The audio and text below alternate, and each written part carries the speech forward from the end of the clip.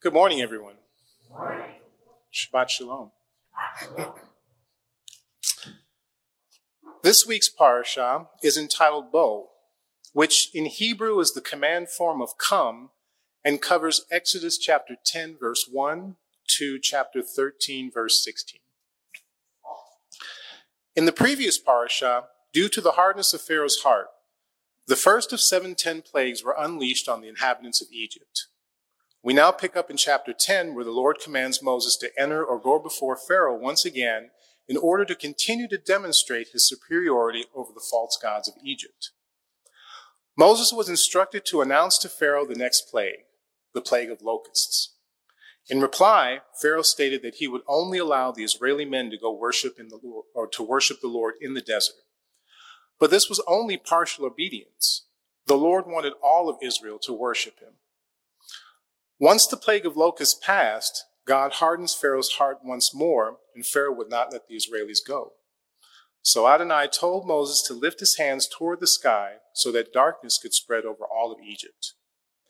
This was a darkness that could be felt, and it was so dense that no light could penetrate it. It engulfed all of Egypt except in the land of Goshen, where the children of Israel lived. Imagine that. In his misery, Pharaoh summoned Moses and said that he was willing to let him leave with the people, but not with their flocks and herds. And this was yet another attempt to compromise by Pharaoh.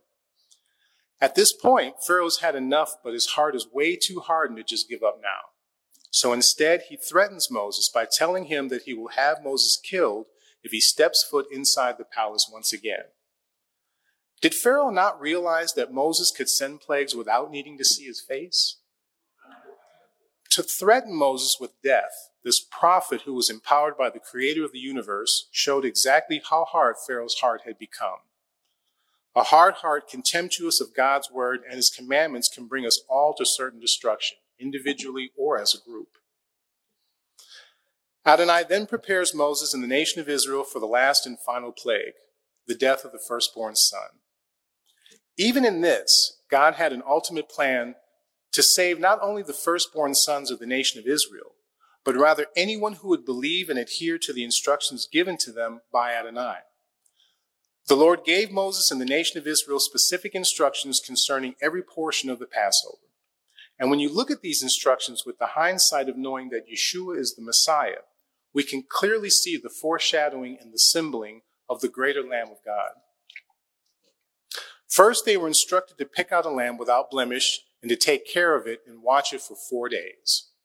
Then they needed to remove any leaven from the house, which leaven in Scripture represents sin. They were to slaughter the lamb and place its blood on the doorposts of their houses, and they were to roast the lamb and ensure that there was nothing left over. For a foreigner to participate in the Passover, he had to first be circumcised, and they all had to stay in the house as the angel of death went forth to complete God's will.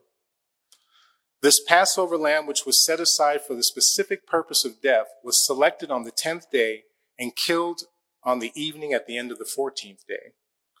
This lamb was to be a male without blemish, a picture of the perfect Lamb of God in whom there was no spot or stain.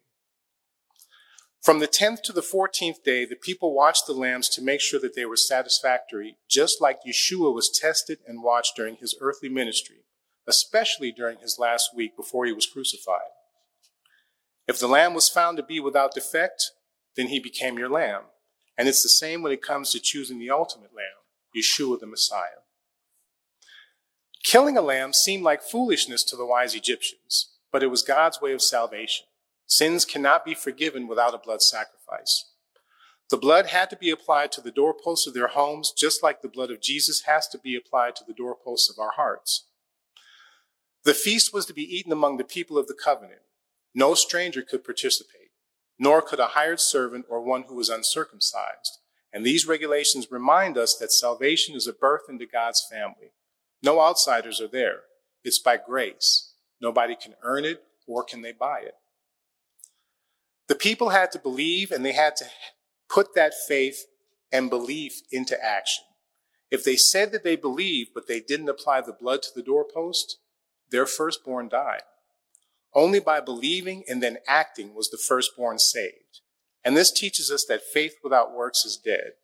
If we say that we believe that Jesus is our personal Savior, then we should have some actions or fruit to back up that claim.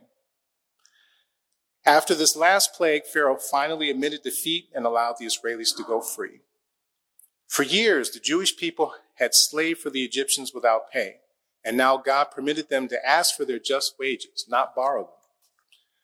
Generations earlier, the Lord made a promise to Abraham, saying, "My people will be enslaved and mistreated 400 years. I will punish the nation that they served as slaves, and afterward they will come out with great possessions." The three-in-one God had now kept that promise that he made with Abraham. The God of Israel is always faithful. His word is true, and he is always true to his word.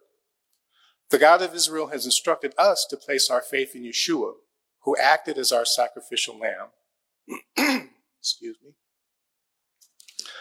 A living lamb in and of itself was a lovely thing, but it couldn't save. We're not saved by Messiah's example or even by his life. We're saved by his death and by his resurrection. It's not enough to call Messiah a savior, as in one among many, or just the savior, as if he's for somebody else. Each of us needs to make a personal choice, and we must be able to say that he is my savior.